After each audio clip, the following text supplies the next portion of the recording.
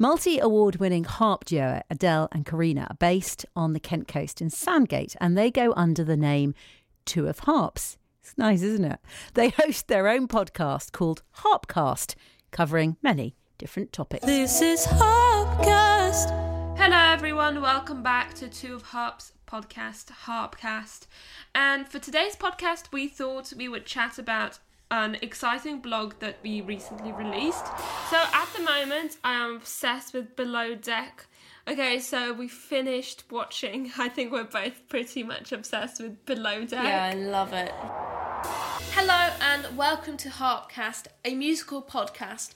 I'm Karina. And I'm Adele, and today we're going to be talking about the top 100 romantic tunes for Valentine's Day.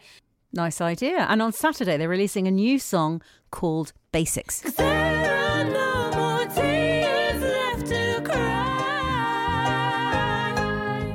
and I have dried my eyes too many times. I think it's time now we both say goodbye, goodbye, goodbye. Your words left me feeling really cut up inside. Your words left me feeling really cut up inside. Your words left me feeling really and cut up inside. Such beautiful music and voices. Let's hear them talk. Adele and Karina are with us now on BBC Radio Kent. Ladies, great to have you on the show. How are you? Yes, great. Thanks for asking us. Good, thank you. So it's a real pleasure to find out about you, but also to give our listeners a little bit more of an insight into the whole range of podcasts that are being made here in Kent. Adele, how did you get into podcasting? We've been writing blogs for several years now on our website, and the blogs are really to inspire, because we play for weddings, the harps for weddings. They were really to inspire and give some tips to couples who are getting married and planning their wedding music. And the mentor that we had at the time, she said, oh, actually, I think you should start doing podcasts. And that's where Harpcast was born, which we love the name Harpcast. It sums up the whole thing all in one.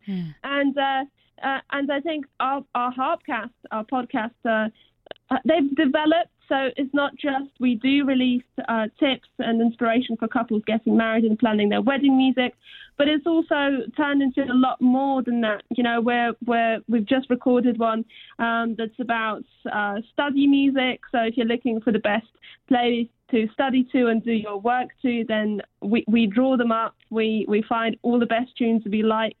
It's just another medium to help people with finding a good music for whatever they need to do.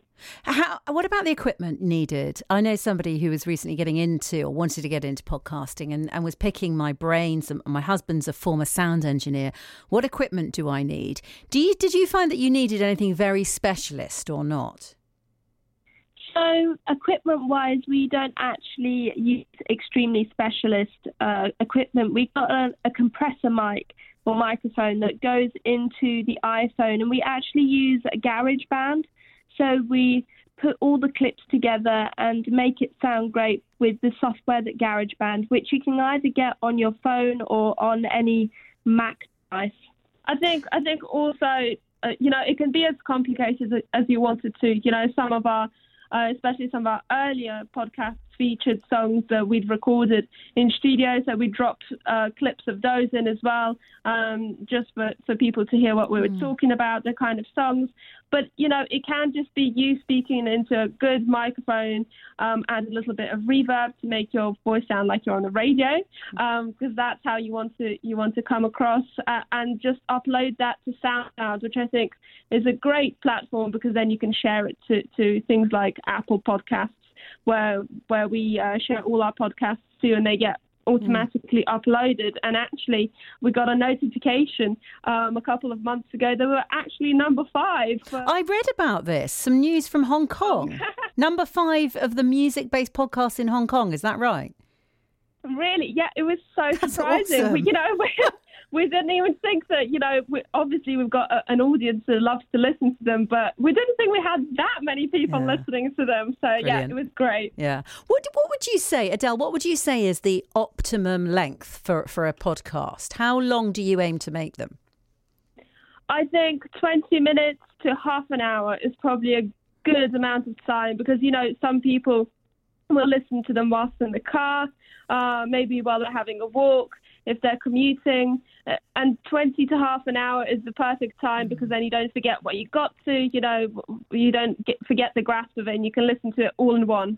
Also, it's not too long. It's not too long. So some podcasts can be really long and then you kind of lose the thread. But it's not too long. It's short and sweet and interesting. Yeah, that sounds a really good duration, actually. Karina, let me ask you about other podcasts. I mean, in order to keep yours fresh and to come up with new ideas, do you listen to other podcasts? And if so, what sort of inspiration? What do you like? So I collect information from all around the web, whether it's from podcasts, blog sites, news articles. I just combine all of the information to make it the most interesting as possible. So, yes, I draw from other sources to get everything together to make it really interesting and a good read and listen. Let's talk a little bit more about your skills, your amazing musical skills. You both play the harp and sing, as we heard so beautifully before we started talking. Adele, how easy is it to do both? I'm imagining the harp is quite a musical instrument to master, let alone singing also. I think for us, we grew up playing the harp. It was the first instrument that we started learning and performing with. So for us, it's the easiest thing we can do. Whereas we started playing the guitar about a year ago, and Karina learning the bass guitar, and that's a challenge in itself. People will think, well, that's 6 strings compared to 30 plus strings. No. It really is more challenging than the harp for us. Yeah. Definitely. What about how you are going to use your instruments going forward? Because you mentioned, obviously, the starting point of weddings and music for weddings. And, of course, weddings have been very different over the last year. Karina, has that been challenging for you guys? So we've done a few virtual weddings, but because of restrictions, we haven't actually been able to play physically at weddings. We've got some coming up, which we're super excited to get going with again. But yes, I think it will be different. And I don't think that's a bad thing because people don't have to invite so many people. But I think that music can make the day really special. Adele, other than getting back to performing at weddings, what's next for you both? Well, we are releasing our single this Saturday, which is super exciting. We heard you playing a snippet before we came on. And we've got a music video to go with that single, which we're also really pleased to share with people on Saturday. But I think it's just working on new music, obviously performing live when we can. With restrictions easing, hopefully we can do that more. Last year we did some busking in London with Busk in London at Wembley Park. So, it's just getting out there and getting the music heard. Obviously recording more content on Harpcast for our listeners and just finding new things to share.